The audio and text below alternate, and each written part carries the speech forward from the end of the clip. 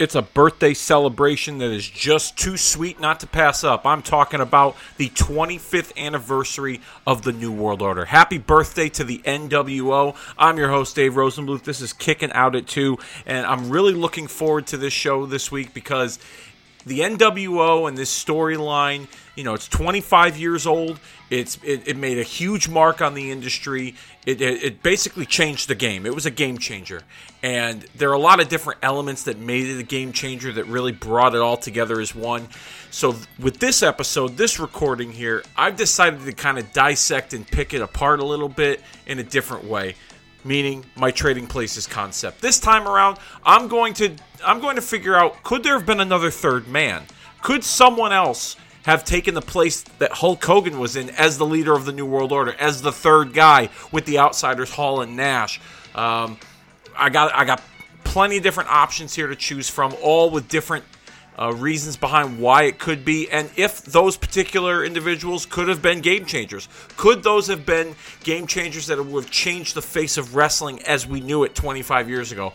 I really am looking forward to getting into that and discussing with you. But before we do all of that, of course, it's the top of the show. I got to do it. I got to shill. I got to plug. I got to put the brand out there. That's right, Kicking Out at 2 on both Facebook and Twitter, facebook.com/Kicking Out at 2, as well as our Twitter handle at Kicking Out 2, KICKNOUT, and the number 2. Like us on Facebook, give us a follow on Twitter. I put up funny pictures. I try to create discussion. I know it's summertime. Not many people are on their phones, on social media, and trying to engage in nostalgic pro wrestling conversation. But I put it out there for all of you to enjoy. And there's posts months prior that some people will comment on, some people will interact with, if you will. So it's all up there. You can check it out on both Facebook and Twitter. You can also find this show as a part of the Retromania Pro Wrestling Podcast Network by searching Retromania with a W.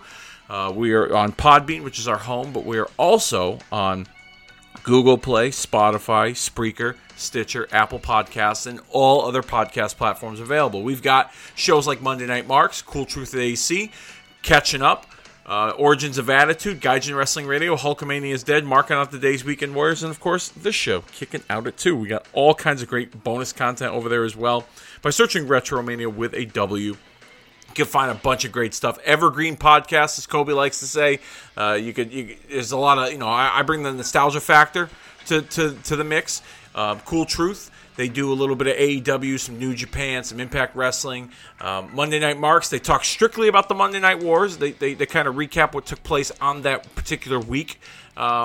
Catching Up with Kobe and myself. Kobe and I, we catch up with what took place in the world of wrestling. A monthly retrospective, if you will. Talking about the ins and outs, what's going on in TV, what's going on behind the scenes, and our thoughts and our opinions on it. Just like every other podcast out there. Hulkamania is Dead is a fantasy booked wrestling podcast where Kobe first it was Jimmy, then I was a part of the booking team. We've kind of taken a little bit of sabbatical here due to scheduling, but Hulkamania is Dead is all about how the World Wrestling Federation became a big global entity without Hulk Hogan. What if Hulk Hogan did not defeat the Iron Sheik and go on that huge run in the Rock and Wrestling era? What if Iron Sheik actually did break his leg and take that money from Vern Gagne, the AWA promoter, allegedly?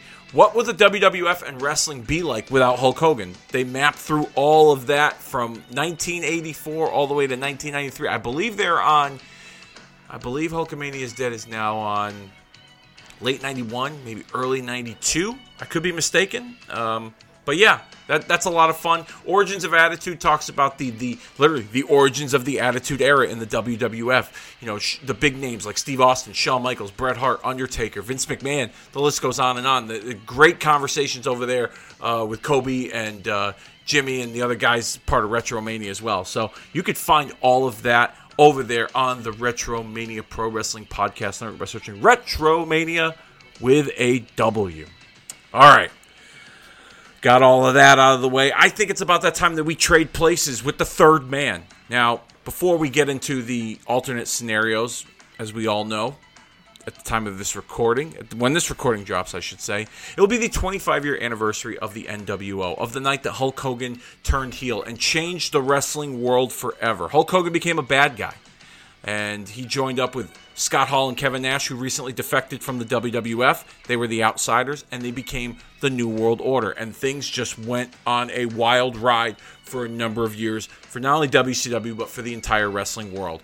If it wasn't for that particular storyline, if it wasn't for that particular moment, I don't feel like that other, the WWF and other wrestling organizations would have provided the great content that they did during the Monday Night Wars era. That was really the lightning rod that got it started.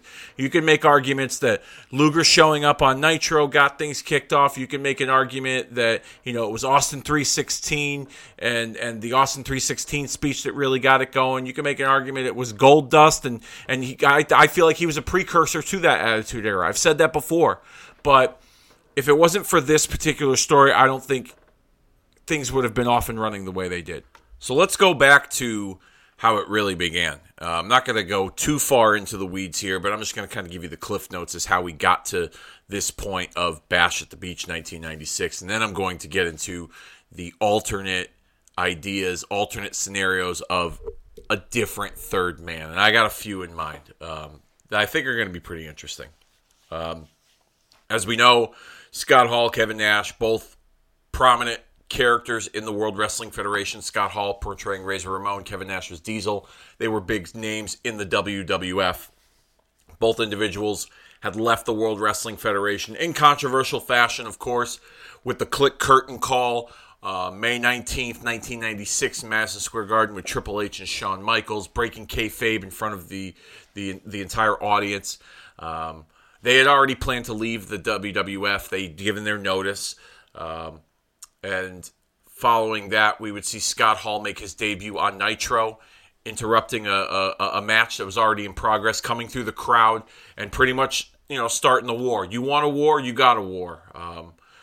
Calling out, Hogan and Savage and Eric Bischoff, and, really taking everybody by surprise. And then following that, 2 weeks later, he would show up on Nitro again, but this time he wasn't alone. Kevin Nash came with him. And I remember as a youngster watching both of these Nitros, and the first time I had seen Scott Hall on Nitro, I was like, oh, damn, Razor Ramon left the WWF? I had no idea, because there was no formal announcement that he was leaving, and I wasn't up to date with the dirt sheets, and I didn't, read the rumor and innuendo on the internet. And then 2 weeks later, Nash shows up, and I was like, and Diesel was one of my favorites in the New Generation era, and I was like, whoa, Diesel's gone too? Because I really wanted to see him and Shawn go at it for the title a few more times. They had that banger of a match at In Your House, Good Friends, Better Enemies.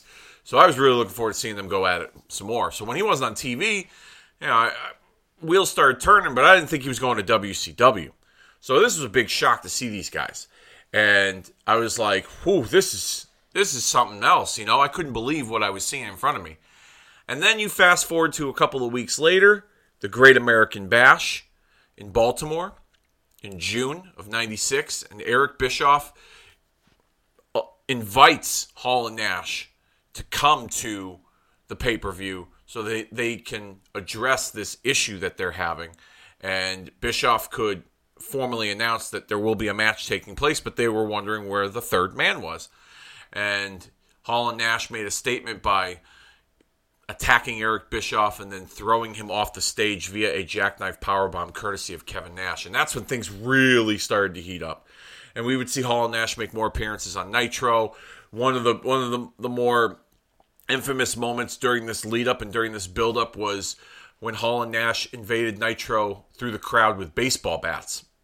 And they had a standoff with a good portion of the WCW roster and the local cops that were in the arena that night. I even remember watching that Nitro, and the camera had a close-up of one of the police officers holding his gun and the holster, and it felt very, very real to me. And it was like, it was must-see TV.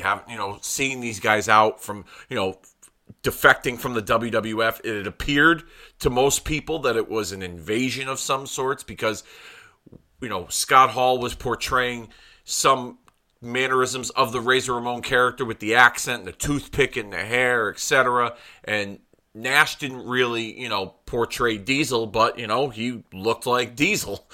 So you really couldn't help but think that they were, invading from the WWF. And as time went on in this angle, it was announced on television that there was a random draft lottery, and 3 of WCW's biggest stars were going to meet the challenge of these outsiders at the upcoming Bash at the Beach: Sting, Randy Savage, and Lex Luger. And it was announced that they would be the team that represents WCW. And so, behind the scenes, courtesy of some notes I have in the Nitro book, that I'm gonna read, some excerpts from the Nitro book. By the way, you have to check this book out. Nitro by Guy Evans, the incredible rise and inevitable collapse of Ted Turner's WCW. Go find it on Amazon. I got it for Christmas last year. I read it once. I'm currently reading it again just for ha-has because it was such a great book, and I thought I'd share some of the excerpts from that book regarding this moment of Hulk Hogan turning heel and Bash at the Beach, because I think it's very relevant to what I'm going to discuss later with some of these scenarios here, and alternate ideas of who could have been the third man other than Hulk Hogan. So, behind the scenes, they were still trying to look for who the third guy was going to be. Eric Bischoff had kind of suggested months prior to this for Hulk Hogan to change his character and become a bad guy, and Hulk Hogan turned him down. Hulk Hogan said something to the effect of, "Until you've walked a mile in my red and yellow boots, you just don't understand." And so the hunt for the third man was on. Now, at that time, I don't believe Bischoff pitched the idea of him being the third man. It was more or less just somewhat of a character change, because there were instances. I don't remember this as a kid because maybe I wasn't paying close enough attention, but there were instances throughout the course of this run in WCW where Hogan wasn't as accepted as he was up north in the WWF by the WCW fan base. There were a lot of boos and negative crowd reactions, and Hogan had a short-term deal with WCW at the time. His deal was up in, I believe, October of '96, so they were trying to salvage this Hulk Hogan run in WCW, because albeit it was successful on a financial level with marketers and advertisers and TV ratings and adding mainstream credibility to WCW rather than being a regional Southern territory, they were a national mainstream promotion with Hulk Hogan on board and other guys like Randy Savage and names like that, Ric Flair, of course. So, Hogan's character, and Hogan was at a crossroads in and of itself. He had been the quintessential good guy, and train, say your prayers, eat your vitamins. He launched wrestling into the mainstream stratosphere in the late '80s and early part of the early '90s too. So his character was kind of getting stale, and the WCW audience was letting him know that. And right around this time is when things started to click. Eric Bischoff was on a visit with Hogan on a movie set, and Bischoff was still undecided as to who he was going to choose to be the third man, and Hogan suggested that he be the guy. Now, Kevin Nash was once quoted in a shoot interview saying that Hulk saw that money train leaving and he wanted to make sure he had a spot on it, which is it's a very clever line, but it's true, because I think Hogan saw this as an opportunity to reinvent himself and to add longevity to his time in the wrestling industry, because I don't think if he didn't take the plunge and go full bad guy, I really think that Hulk Hogan would have he wouldn't have lasted as long as he did in wrestling. He had a good 5, 6, 7 years in I'd say about 5 years in WCW, under the Hollywood Hogan persona. He kind of flipped back and forth between the red and yellow and Hollywood Hogan. And Hollywood Hogan eventually became a good guy at one point in WCW. But if it wasn't for this, Hulk Hogan may never cease to exist. I mean, he still would be one of the greatest of all time because of what he accomplished, but his WCW run would be looked at as an extremely disappointing time in his career. So, after Hogan agrees to it and says, I'm going to be the third guy, and Bischoff likes the idea, just days before the pay-per-view on Sunday, he was in. In response, a skeptical Sullivan, mindful of his star's tendency to second-guess himself, often a consequence of listening to others, including his wife, suggested that Bolea spend Saturday in his Daytona home. It's a mile from the building, Sullivan implored. Bolea showed up on Saturday, but he wasn't alone. He was with his agent, Peter Young, and he had a message for Sullivan. We need to talk. As day became night at the Sullivan home, Bolea deliberated his participation in the pay-per-view. Everybody was telling him it was the wrong thing to do, Sullivan says. He was getting booed out of the arena, but they were all saying this is going to kill him.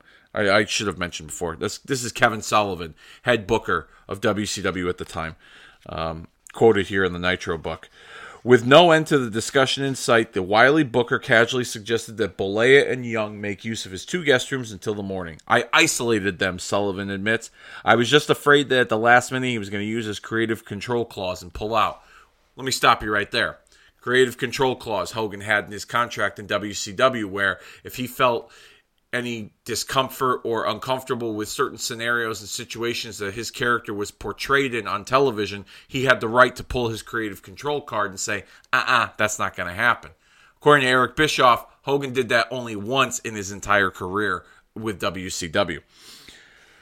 Moving on, if Sullivan could deliver Bolea to the arena by Showtime, the finish of the match called for Hogan to star in the most dramatic of surprise endings. In a sequence devised by Kevin Nash, an unannounced Hulkster would shockingly interfere in the match, but only after the heels gained an unfair advantage through cheating. It would be a brilliant misdirection, Nash thought, as fans would instinctively believe Hogan's appearance to be in support of the babyface team. I knew there were going to be 55 different ideas, Nash says, thinking back to the eve of the event, so I actually put a lot of thought into it. So I called Scott 2 or 3 days before that and said, what do you think about this? We had to make it a 2-on-2 match with Luger getting injured during the match and going out. We would cheat to get Macho in trouble, and all of a sudden Hulk comes down, which of course would mean, okay, here comes Hulk to make the save. Hall said, I love it.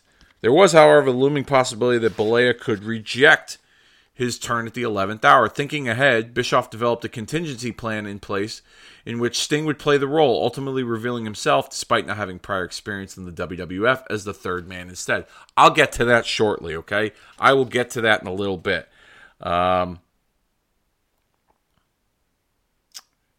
Amazingly, even as Bash at the Beach began, Bischoff continued to consider Plan B. I remember walking by this perforated wall in the Ocean Center, divulges Nash, and Eric said to me, Hulk is with Sullivan, and he's not sure he's going to do it yet. It was up in the air. Meanwhile, viewers of the pay-per-view, and for that matter, WCW's own production staff, speculated as to the identity of the third man. They were trying to work everyone, asserts Jason Douglas, a WCW producer backstage at his first pay-per-view event. Rocket, a staff member named Rick Sancher, came up to me. They were kind of testing me because I was new on the road and said, hey, I think it's going to be WWF wrestler Bret Hart. I guess it was to see if I would leak something, and so I was just like, oh, cool, Bret Hart. In reality, aside from Bischoff, Bolea, Young, Hall, Nash, and Sullivan, the term would be concealed from everyone, even the announcers, according to orders from Bischoff, as to ensure their most realistic reactions. With less than an hour before the main event began, production staffer Woody Kearse discovered a revealing clue in the parking lot.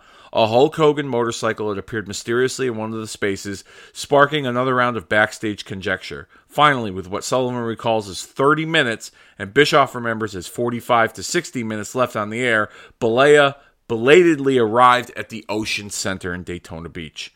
The mood suddenly changed. Upon realizing that his star had been convinced, Bischoff began to relax. Once he got to the building, I recall a sense of calm.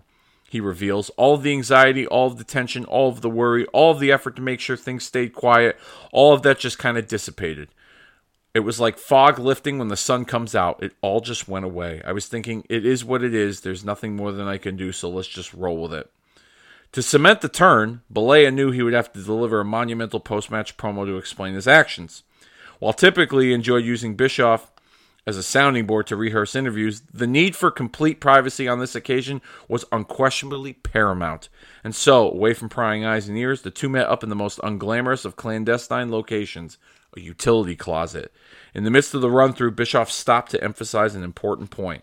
When you grab that microphone, I want you to say, "This is the beginning of the New World Order." The phrase "the New World Order" lingered auspiciously in the air.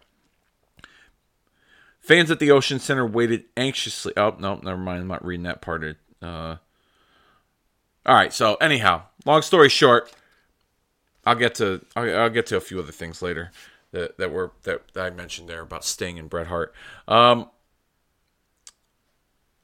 was unsure of what he was going to do. And of course, as we all know, he made the right decision and revived his career tenfold by turning into a bad guy and becoming Hollywood Hogan, the leader of the New World Order with Hall and Nash. And like I said, things went on a wild ride, not only for WCW, but for wrestling as a whole. So, with that being said, okay, Hulk Hogan is the third man. He becomes the leader of the New World Order. He changes wrestling. He changes the landscape.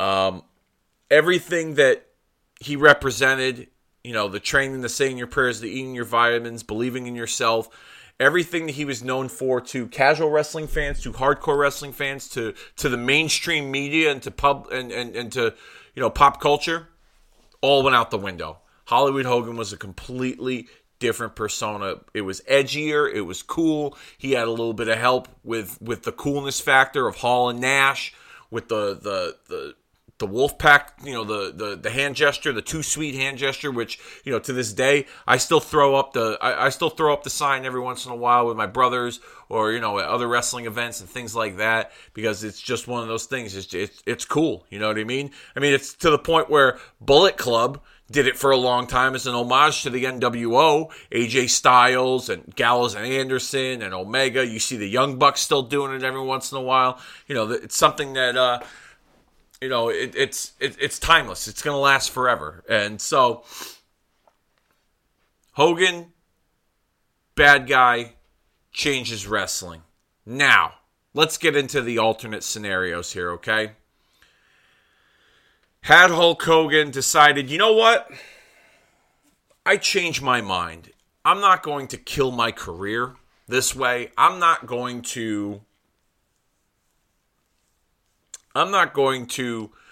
go against my beliefs, and I'm not going to take this chance. I'm going to play it safe, because the red and yellow and the training and saying your prayers, it worked before, it can work again. I'm going to sit this one out, brother. That's not going to work for me, brother. Let's just say, for argument's sake, he decides that he does not want to be the third man. Okay? There are 4 alternate ideas and suggestions that I'm going to lay out for all of you here on this recording as to who could have been the third man. And I'm going to discuss whether these were game changers or not, or if it was just a little spark that WCW might have needed in their programming. And I'm just going to take it from there. So, the first suggestion is going to be Lex Luger. Lex Luger as the third man. And here's why, okay? This is just the first idea, all right? First suggestion. Here are the reasons why I think Luger could have been the third man. Now, I'll come out straight off the rip. I don't think it would have been a game changer in wrestling. I don't think it would have been something where, you know, you would have seen, you know, Luger become this mainstream star. But I think Luger being the third man with Hall and Nash and kind of portraying this WWF invasion without saying WWF on WCW programming, I think it would have been interesting. It wouldn't have been as strong of a story with, you know, that Hogan had portrayed with the NWO, but I think it would have been something that I think it would have been interesting. Let's just put it that way. And here are my reasons behind it. From a storyline standpoint, okay? First and foremost, Luger returned to WCW on the very first Nitro. Okay? The very first Nitro. You could say, like I said earlier, he fired the first shot. Okay? This could be something where they could have planted this seed all along on the very first Nitro. Luger showing up and kind of causing chaos from the very beginning. Because if you think about it, Luger's character kind of caused some chaos when he returned to WCW. If you were a big, WCW, loyal follower from back then in the 90s, Luger shows up on Nitro. He wants a shot at Hogan right away. Hogan, he's got this little alliance with Sting and Randy Savage going after the Horsemen, the Dungeon of Doom, etc. Luger kind of helps, but at the same time, he also wants to be where the big boys play. He wants a shot at Hogan's title. And so, even though Luger's got this, long-time association with Sting, who's a friend of his, there's some tension in the air. Randy Savage at one point didn't trust Lex Luger throughout this little alliance that they would have. It would even come to the point where Luger had joined the Dungeon of Doom for a brief period of time because, for whatever reason, I couldn't even tell you. But Luger was kind of stirring it up and causing some chaos from time to time. He was a good guy in association with Sting and Savage and even Hogan to an extent, but at the same time, he had these heel tendencies that you would see come out every once in a while, especially when he was in a tag with Sting, when they were the WCW Tag Team Champions in the months prior. So, with Luger being the one to fire the first shot, show up on Nitro, could this have been the start of the invasion, so to speak? Invading WCW and kind of stirring things up, on his own? Even so much so as his friend Sting questioning his loyalties from time to time. As tag team partners. Savage didn't trust him to begin with in storyline. And Hogan and Luger, they coexisted, but you knew that there was always something there. That the two of them could eventually go at any time against one another. So, it was... It could be something that makes sense when you connect all those dots, all right? Luger's also got that affiliation with the WWF, with Razor, with Diesel, even though, WCW never mentioned them by name. It's actually funny, too. WCW tried to license the name Axel for Kevin Nash as like a take on Diesel, and I believe they were going to call Scott Hall the bad guy, but unfortunately WWF and their legal team, they got involved and they had to, it was too much like the Razor and Diesel character, so they just kept it at Hall and Nash, which is fine. I just thought I'd throw that in. There was something I read in the Nitro book. So Luger being the third man could make sense from that standpoint. He's got WWF ties. He wasn't a huge star over there, but coming over, firing the first shot on Nitro, disrupting things, him, Hall, Nash is like a little alliance of sorts. It could work, but I don't think it would be a game changer in wrestling. Okay? I don't think Luger had that mainstream draw and ability to, change the wrestling world with him turning into a bad guy. If anything, it would just be, stating the obvious that Luger's character couldn't be trusted. Now, how would you set that up? I mean, you could go the same route that you did before. Originally, when Luger got taken out of that match early on, in the corner, when Sting gave Nash a stinger splash and Luger was tucked underneath him and taken out in a stretcher, you could go that route. And then maybe Luger comes back to make the save, but then turns on Savage and Sting, and he joins up with Hall and Nash. And then we finally see Lex Luger's true colors revealed. You could go that route. Or you could keep Luger in the match, and Luger doesn't tag in, and you make it a 3-on-2, and Hall and Nash still got the advantage. And at one point, Sting, or even, Savage gets taken out. Let's say Savage gets taken out instead, okay? Midway through the match. And it's just Luger and Sting finally makes the hot tag. Boom, Luger comes in, he runs the ropes, all of a sudden, flying forearm to Sting, knocks him out. Hall and Nash pin him, and there you have it. Luger was the third guy. Would it have this great impact on wrestling and the entire landscape and make wrestling this big mainstream media form of entertainment? No, I don't think so. But I think it would give WCW a little bit of a shot in the arm. because I think their programming was getting to the point where it was borderline comical with the Dungeon of Doom and all this other stuff. So I think that there's a chance and an opportunity to revive the programming, not with the same what's the word? Not with the same effect that the programming changed when Hogan turned and we saw the formation of the New World Order. But I think it would make for an interesting scenario, an interesting setup. But game changer? No. We wouldn't be talking about Lex Luger as the leader of the New World Order and one of the greatest of all time had they gone this route. But I think it would have made for an interesting time period, and it probably wouldn't have lasted as long as it did, but it would have been something short term, and then they probably would have had to have gone back to the drawing board. But at the very least, this time you'd have Hall and Nash under your roof to go back to the drawing board and figure out something else. So Lex Luger is one of those individuals that I think could have been the third man at one point. Not a game changer, not as impactful, but still makes sense when you connect all those dots. The next choice, Macho Man Randy Savage. Now, mind you, okay, Luger, I got to make it a point, he was in the original match. Savage, in the original match, okay? Randy Savage, at the time in WCW, his character was going through a lot of issues with Ric Flair and the Four Horsemen. Miss Elizabeth had left him and had taken his money, and she had, Ric Flair was spending Macho Man's money, and Randy Savage at one point, every week on Nitro, it was a battle to see if Savage was going to get his hands on Ric Flair and the Four Horsemen because they were tormenting him week after week after week, and Savage, WCW was preventing him from getting his hands on Ric Flair. I believe there was even like a restraining order storyline that was put in place, or an aspect of the storyline where Flair had a restraining order. Savage was banned from the building at times when Flair was in the building, and Savage's character was just going through a lot of unrest.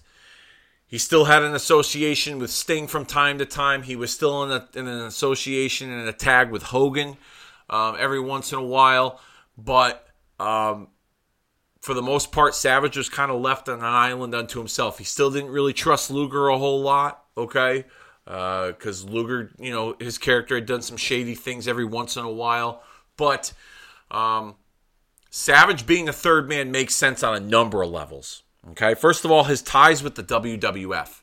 When you think of the WWF in the 80s and even into the 90s, you think of Hulk Hogan and Randy Savage. All right, Macho Man was like the number 2 guy. At times, he was the number 1 guy. Okay, so you think of that WWF tie. All right, from a character and storyline standpoint, like I said, Randy Savage was kind of an island unto himself. The Horsemen and Ric Flair were torturing him. Hulk Hogan, his friend, was nowhere to be found. Sting had his issues with Luger. He didn't trust Luger.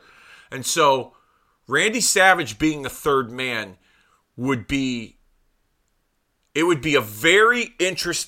very interesting scenario, okay?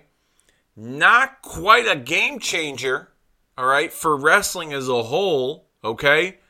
But an interesting shot in the arm to WCW programming. Very similar to, Luger, okay? Savage, like I said, had his issues with the Horsemen, but now bringing in Hall and Nash, the invading outsiders, Savage could feel like WCW turned their back on him, allowing Ric Flair and the Horsemen to torment him the way he did. Okay, Savage also feeling like his friend Hogan and his friend Sting turned their back on him when he was going through some of the worst times in his career, with the Horsemen tormenting him and Miss Elizabeth spending all his money. Okay, think about it. Randy Savage's character was spiraling out of control, and he was so out of control that he went to great lengths to feel like he needed some backup, and that's where Hall and Nash come in, and that's how we introduce the Outsiders, and that's how, the Outsiders become, in a sense, backup for Randy Savage against the Four Horsemen, against Hulk Hogan, against Sting, okay? Familiar people that he was involved with on television.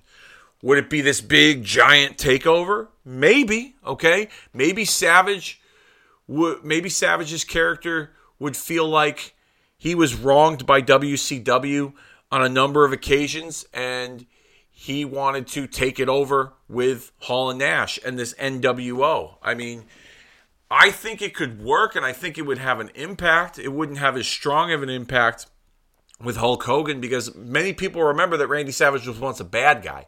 What worked with Hogan was that he wasn't a bad guy on a mainstream level in his career.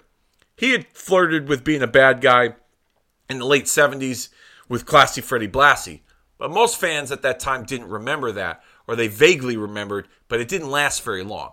Savage, on the other hand, he had been back and forth good guy, bad guy a few times, okay? So having Savage as a bad guy here, it would add an edgier effect to his character, being associated with the WWF's former talents in Hall and Nash, and he would have an axe to grind with WCW. He would have an axe to grind with the Horsemen. He'd have an axe to grind with Hogan. He would have an axe to grind with Sting. All these things happening to him in a short period of time, he decides, well, fuck it. I'm just going to bring in, two big names, two guys that I know from the WWF, and we're gonna tear it up. We're going to take it over. And I think, like I said, I think it could work, okay? I think it could be one of those things that not as strong of an impact, but it would give WCW programming the shot in the arm that it needed. With Randy Savage, pretty much the top bad guy with Hall and Nash, and like I said, the history that they have all together in the WWF at the time, it would make a lot of sense. So now, how do we get there? How does that happen? Okay, kind of similar to the Luger situation. You could take Savage out of the match early on, and then he comes out to make the save, what we think makes the save, and out of nowhere, it turns out he's the third man behind it all, okay? Or we have, let's just say we have, here's an idea. Here's a thought. Let's say we go with Luger getting taken out, right? Okay, we go with Luger getting taken out, right? Originally, same way. It's Sting and Savage against Hall and Nash. And Hall and Nash virtually isolate Sting throughout the course of the match. Every so often, Sting would try and get a hot tag, but, Hall and Nash would cut him off at the pass. Savage can't get in the match, okay? Then finally, after Sting makes a big comeback, takes out Hall and Nash, he gets the tag to Randy Savage, all right? And Savage is now alone with the Outsiders. Sting's on the ground, taken out. He had been beaten the entire match. Sting's on the ground, taken out. And he's all by himself. And out of nowhere, here comes Hulk Hogan, all right? Hulkamania is here. Hulk Hogan is in the building, baby. That's right, Dusty Rhodes. I'm going to play the audio for the Hogan turn at the end of the show that you guys can listen to, that I don't own the rights to, by the way, once again. And it's 2-on-1. Hall and Nash look like they got the advantage on Savage, but here comes Hogan to help out his mega power brother. And he rips off the shirt, and you think that they're ready to go, and it's even now. Hogan here to save WCW, here to save his brother Randy Savage, and out of nowhere, Savage low blows Hogan. And the Outsiders start beating on Hogan. And Savage is the one that's directing the Outsiders and calling all the shots. And Savage cuts that promo at the end. He's like, WCW turned your back attacks on the Macho Man. Everything I've done for this company, you allowed the Four Horsemen and Ric Flair to torment me and spend my money. Hulk Hogan, you were nowhere to be found. Sting, you were useless. WCW, you did nothing for the Macho Man. And now, I got nothing for you. Nothing but chaos with Hall and Nash watching my back. This is the NWO, New World Order. Think about it. That'd be pretty cool, right? Randy Savage, leader of the NWO, okay? It would have a strong effect on the programming, and you could say that it might even tickle the popularity of pop culture in the mainstream. I mean, giving Savage a little bit more of an attitude. I mean, Savage always had an attitude, but with Hall and Nash and the NWO, and I mean, it wouldn't be as strong as Hogan, but I think it would have an effect on mainstream media and something that would have kind of reinvented Randy Savage's career. Yes, he eventually would join the NWO a year and a half later. Okay, but actually no, about a year or so later he would join the NWO. Okay, but Randy Savage, when he left the WWF, one of the main reasons why he joined WCW was because they saw value in him as a performer in the ring. WWF didn't see that in him anymore.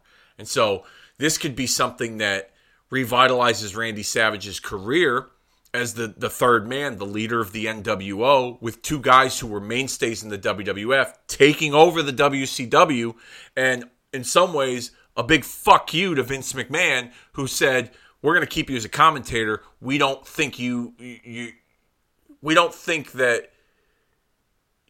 think your time is done in the ring. It's time for the new guys to come through. And so it could be beneficial to Savage. It could be beneficial to WCW programming. And hell, maybe it could be beneficial to the wrestling world. Maybe Randy Savage being the third man with the Outsiders would be the thing that kind of puts him over the top and puts him in that GOAT status. Okay? Because, I mean, let's face it. When people talk greatest of all time in wrestling, they talk Hogan, they talk Austin, they talk Ric Flair, they talk Rock, they talk Dusty Rhodes, Bret Hart, Shawn Michaels, Undertaker. Randy Savage is in a class by himself. He's one of the greatest of all time, but I don't feel like he gets talked on that Mount Rushmore. Like, people don't put him up on that Mount Rushmore. And maybe joining the NWO, maybe forming the NWO with Hall and Nash is something that kind of puts him up there, revitalizes his in-ring career, adds another layer and another dimension to his character. And from there, bad guy Randy Savage leading the NWO, wreaking havoc over WCW, against the likes of Ric Flair and the Four Horsemen, Sting, Hulk Hogan, Lex Luger, the list goes on and on. I think it would have been a very interesting time in wrestling had they had gone that route. Let's move on here. Let's talk about now these last two suggestions, ideas, scenarios, alternates for the third man are probably the two strongest out of the four that I've that I'll illustrate to you here on this recording. The first one being, this one's kind of I'm trying to figure out which one I should go with first. Fuck it. Bret Hart. Could Bret Hart have been the third man and join the Outsiders to lead the New World Order in WCW?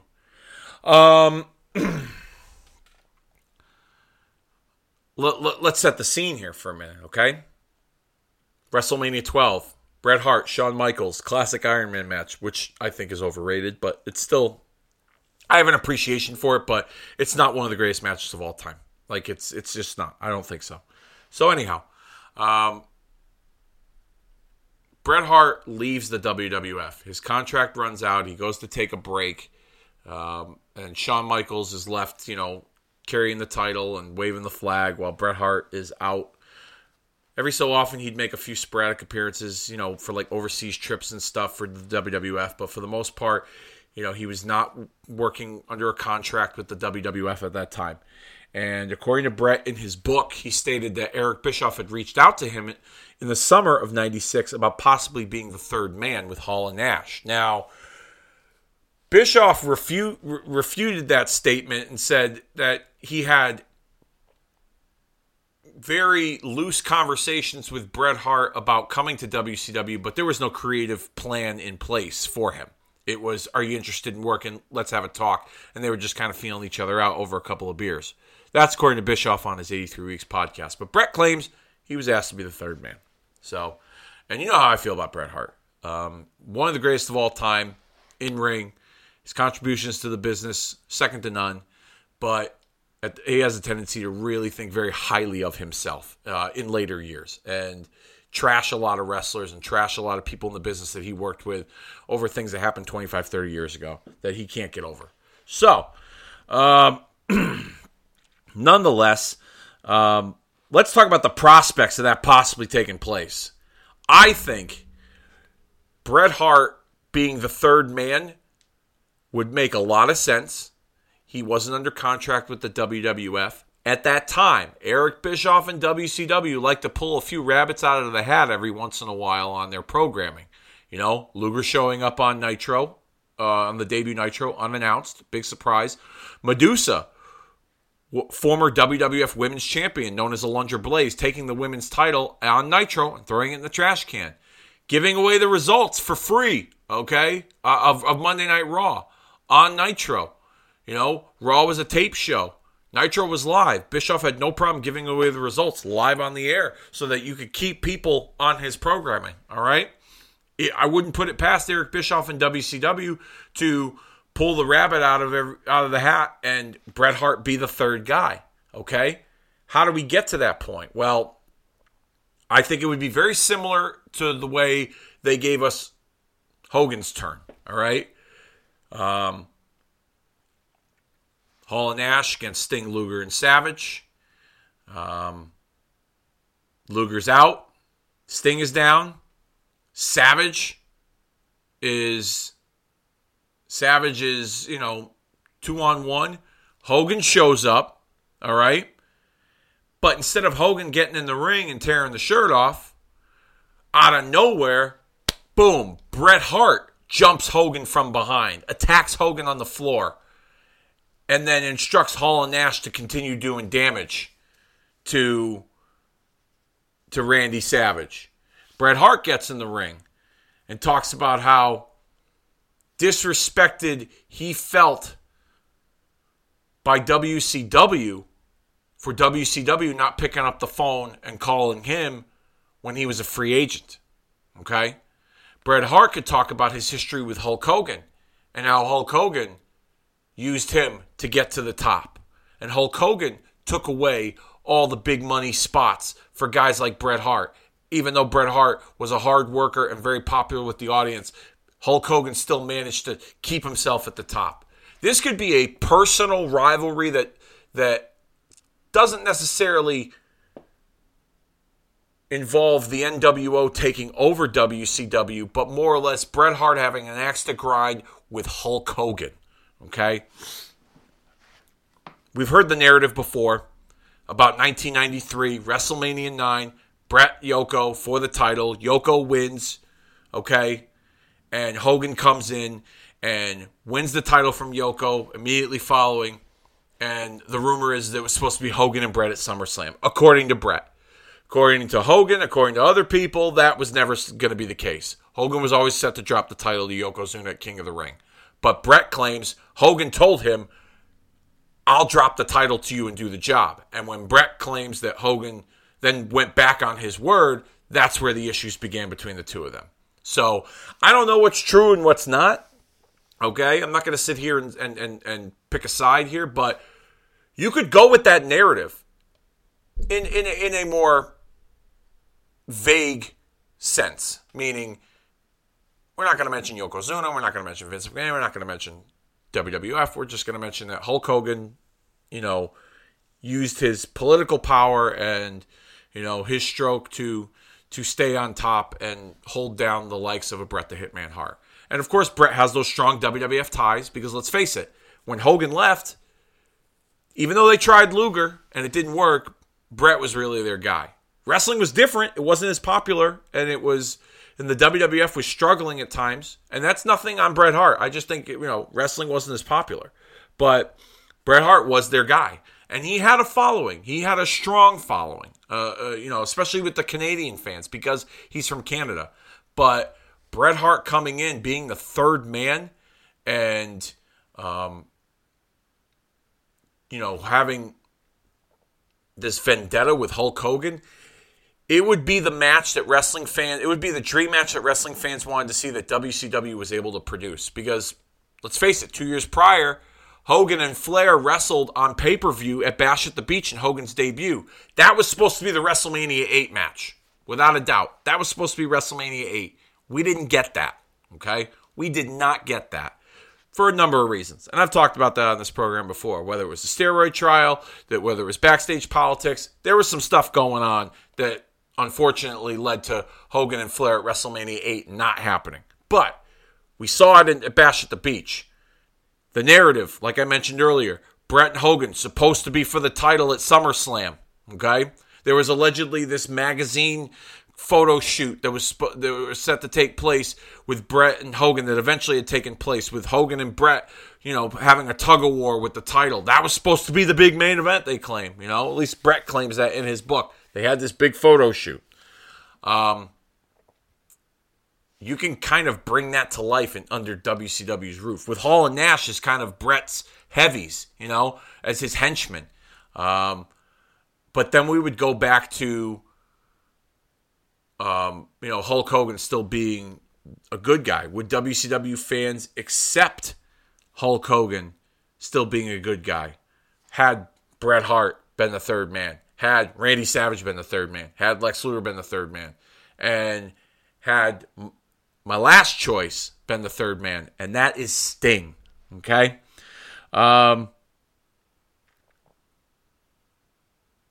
Sting. Okay, the franchise of WCW. He never left. Anytime guys flip-flop back and forth between WWF and WCW, Sting was always there. Okay, Sting didn't, he waved the WCW flag for a long time. Sting being the third man would definitely rock the foundation of WCW programming because he was such a staple. But I don't think Sting being a third man would shake up the wrestling world. Now, actually, you know what? Let me go back here for a moment, okay? Let me just kind of put a period on the end of the sentence when it comes to Bret Hart, okay? I think Bret Hart's shocking defection to WCW would shake up wrestling, okay? I don't think it would be as big on a mainstream level, but I think it would definitely shake up wrestling because many people wouldn't expect it because he was always a WWF guy. So him joining WCW and being the leader of the NWO with Hall and Nash, I think, and turning into a bad guy because he was always once known as this clean-cut babyface. You put 1997, Bret Hart with a little bit of an edge on WCW programming at that time in 96. I think it would have made WCW program a hot commodity. Would it have changed wrestling? Maybe. I don't think it would have grown to mainstream levels, but who knows? Now let's go back to Sting, okay? If Sting were the third guy, would it have been a game changer for the entire business? No, I don't think so. I think Sting was a very popular wrestler, and he was known amongst casual wrestling fans, but not as many as you would think, okay? Would it change WCW programming? Absolutely, because that audience was so conditioned to seeing Sting, this very colorful character with the face paint and the flat top, surfer cut and the colorful outfits, turning him into a bad guy. It would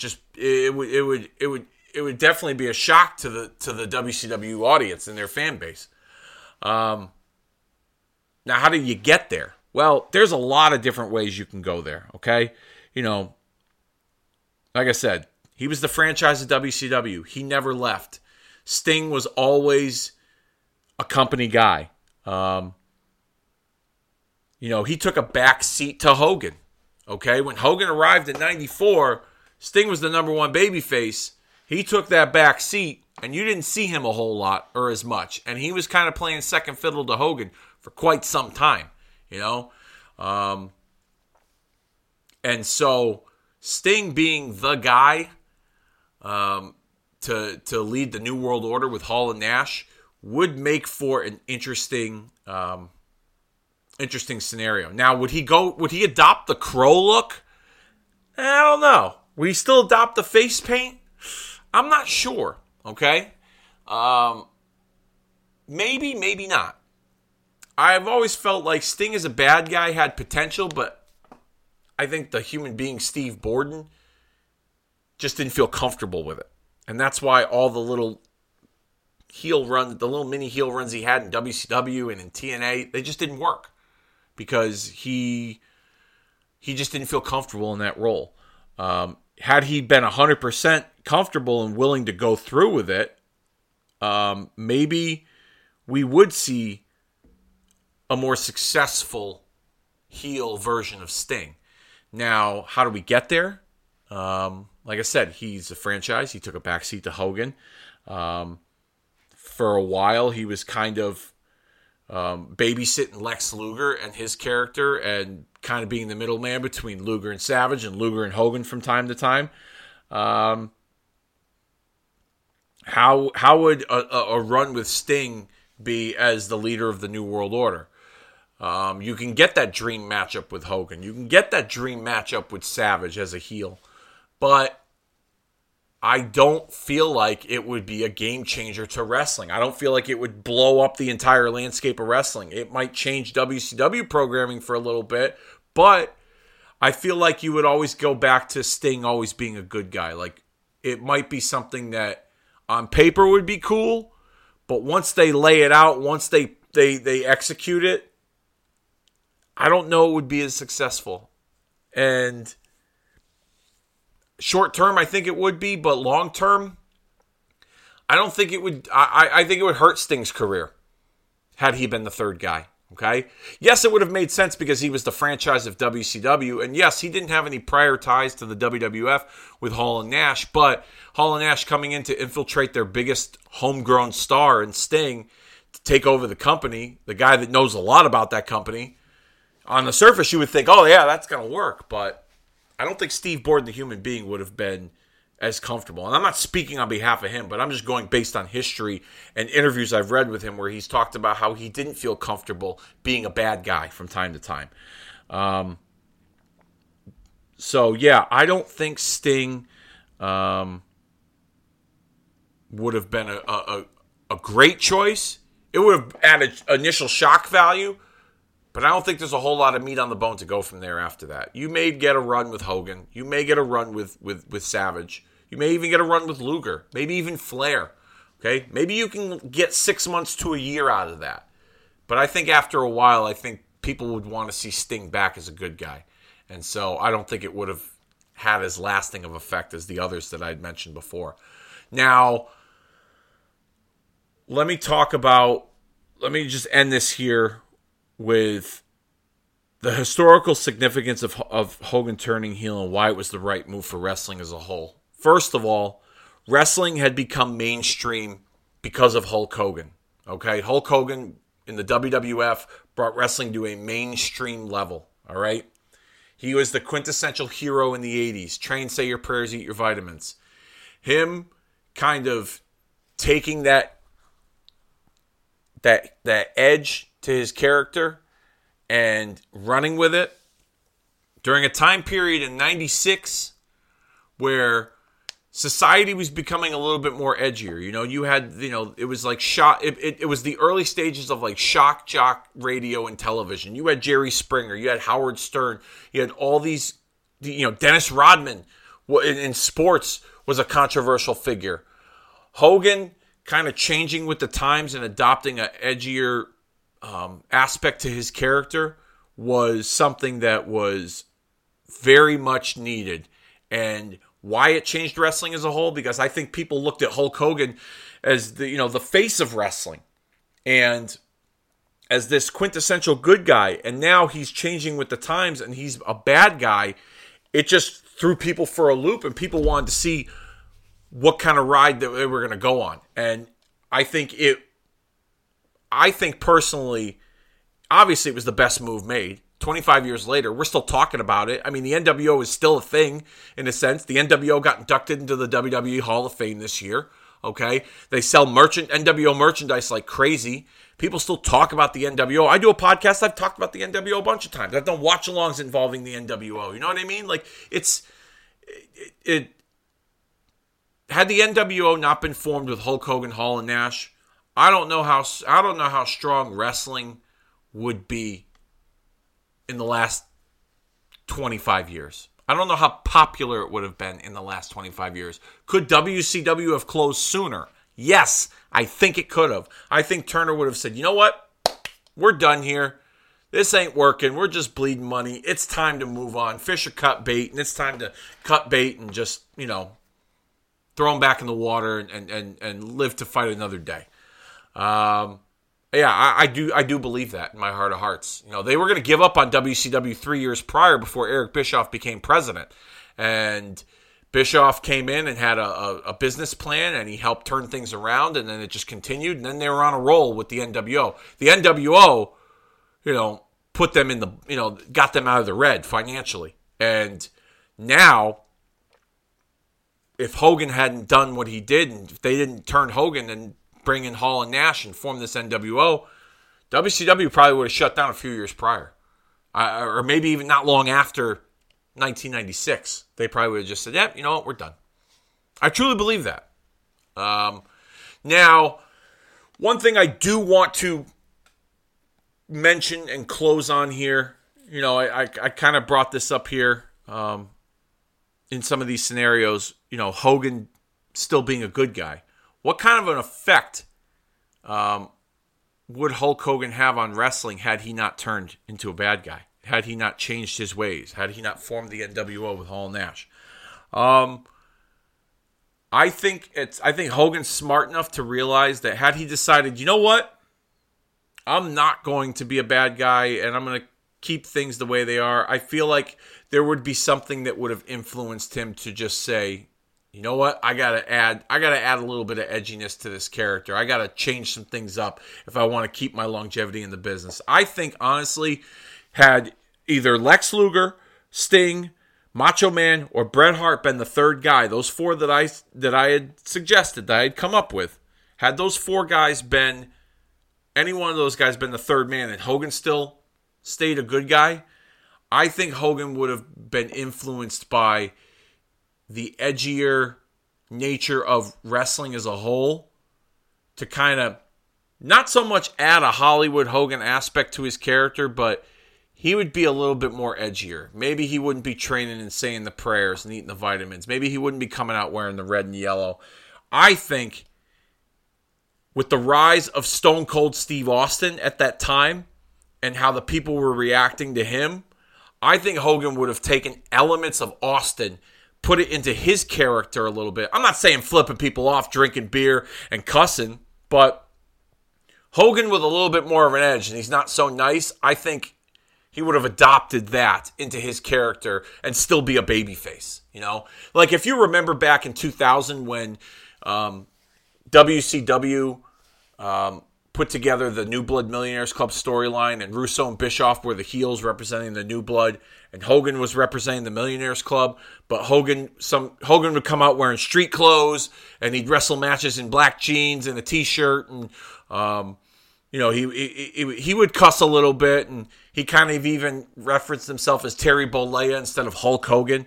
I think, personally, we would have seen something like that in 1996. Maybe in any one of those four scenarios with Sting, Bret, Savage, or Luger as the third man, they take Hogan out, and he's off TV for a little while.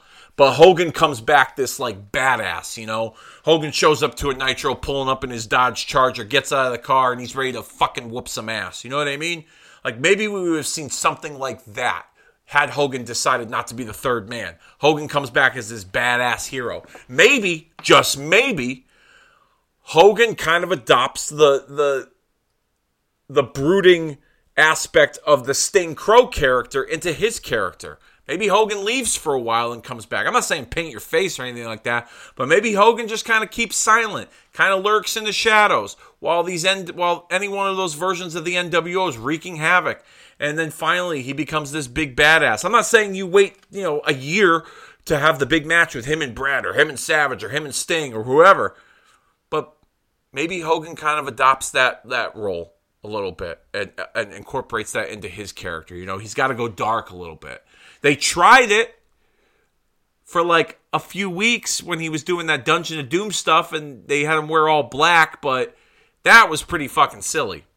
Maybe a little bit more of a modern version of that. Like I said, taking elements of the edginess to the Steve Austin and, adding a little bit more of a brooding aspect to that character.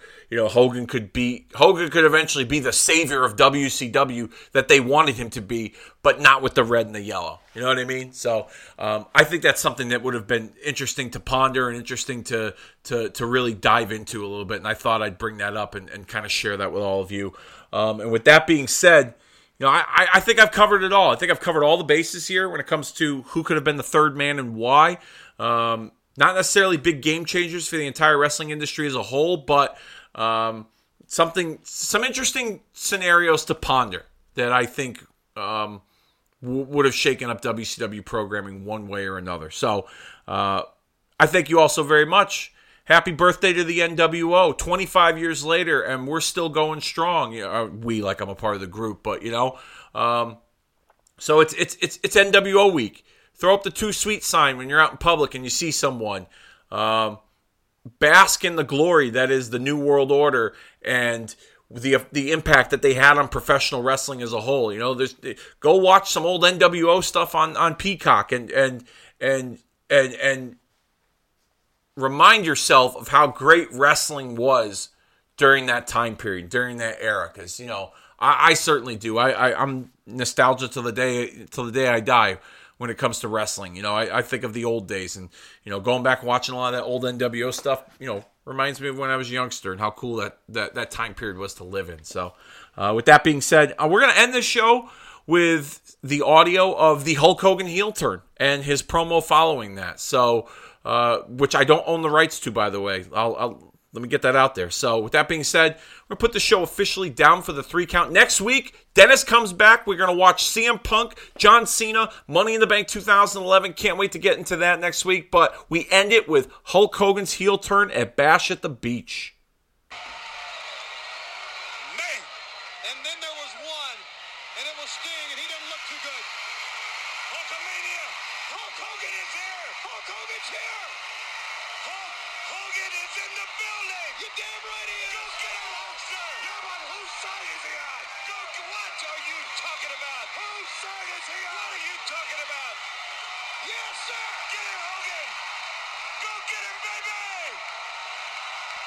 Come on and get some of this now! Who's bad now, boys? Hulk Hogan arrived. Hulk. What is he doing? Oh, God. Is he the third man? He's the third man. What the hell is going on here? Hulk Hogan has betrayed WCW. He is the third man. Look at this picture. Oh, my God. What the hell is going on? Oh, my God. Are you kidding me? Probably the lowest shot ever given to professional wrestling. That man did right there, Hulk Hogan. Let's get everybody out of the dressing room right now and kick his rear end. Unbelievable, brother.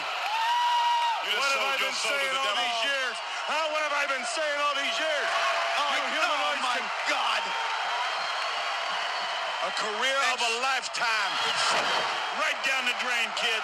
I hope you love it. Can you just sold your soul to the devil. See those little Hulksters with the tears rolling down their face right now? We are not going to even acknowledge that 3 count. Now what happens to us? What happens now to WCW?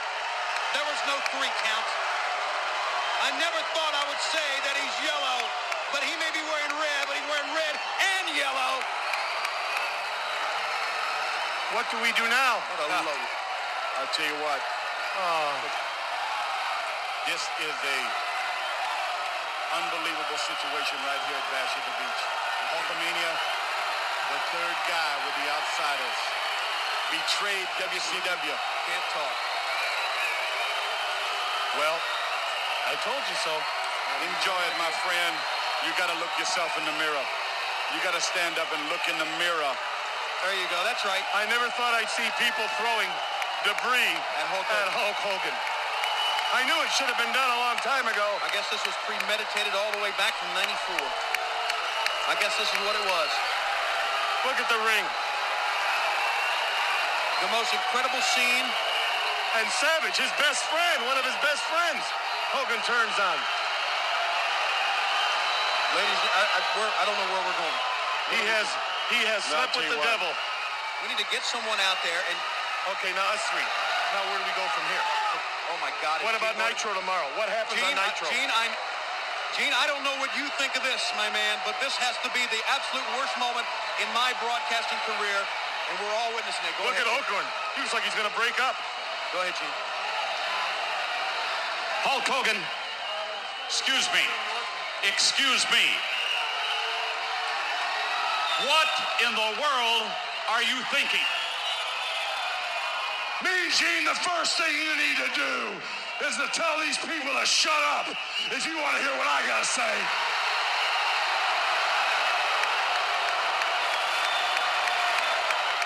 I have been with you for so many years. For you to join up with the likes of these two men absolutely makes me sick to my stomach.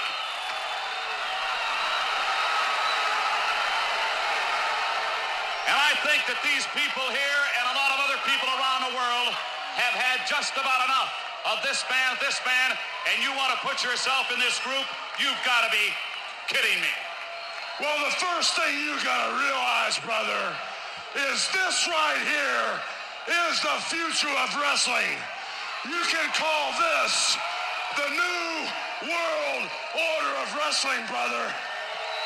These two men right here came from a great big organization up north, and everybody was wondering who the third man was.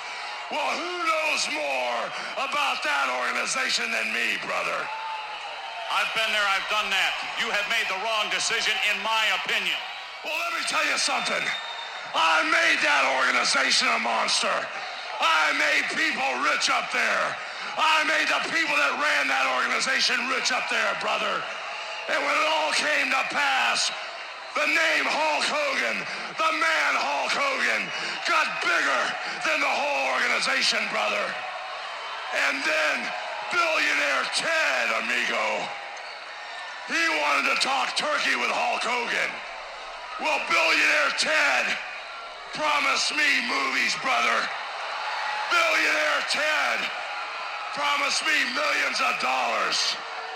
And billionaire Ted promised me world caliber matches. And as far as billionaire Ted goes, Eric Bischoff and the whole WCW goes, I'm bored, brother. That's why these two guys here, the so-called outsiders, these are the men I want as my friends. They're the new blood of professional wrestling, brother. And not only are we gonna take over the whole wrestling business with Hulk Hogan and the new blood, the monsters with me, we will destroy everything in our path, Mean Gene. Look at all of this crap in this ring. This is what's in the future for you if you want to hang around the likes of this man Hall and this man Nash.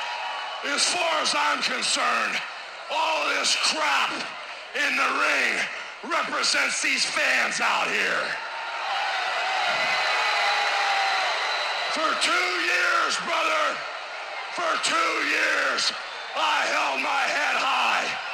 I did everything for the charities. I did everything for the kids.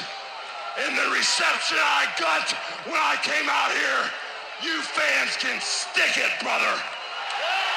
Because if it wasn't for Hulk Hogan, you people wouldn't be here. If it wasn't for Hulk Hogan, Eric Bischoff would be still selling meat from a truck in Minneapolis. And if it wasn't for Hulk Hogan, all these Johnny-come-latelys that you see out here, wrestling wouldn't be here. I was selling out the world, brother, while they were bumming gas to put in their car to get to high school. So the way it is now, brother, with Hulk Hogan and the New World Organization of Wrestling, brother, me and the New Blood by my side, what you gonna do when the New World Organization runs wild on you? What you gonna do? What are you gonna do? Don't touch me, I'm gonna fleet of lawyers. Cody, Bobby, Dusty, damn it, let's get back to you. All right, we have seen the end of Hulkamania. For Bobby the Brain Heenan, for Dusty Rhodes, Gene Okerlund, I don't know. I'm Tony Schiavone. Hulk Hogan, you can go to hell.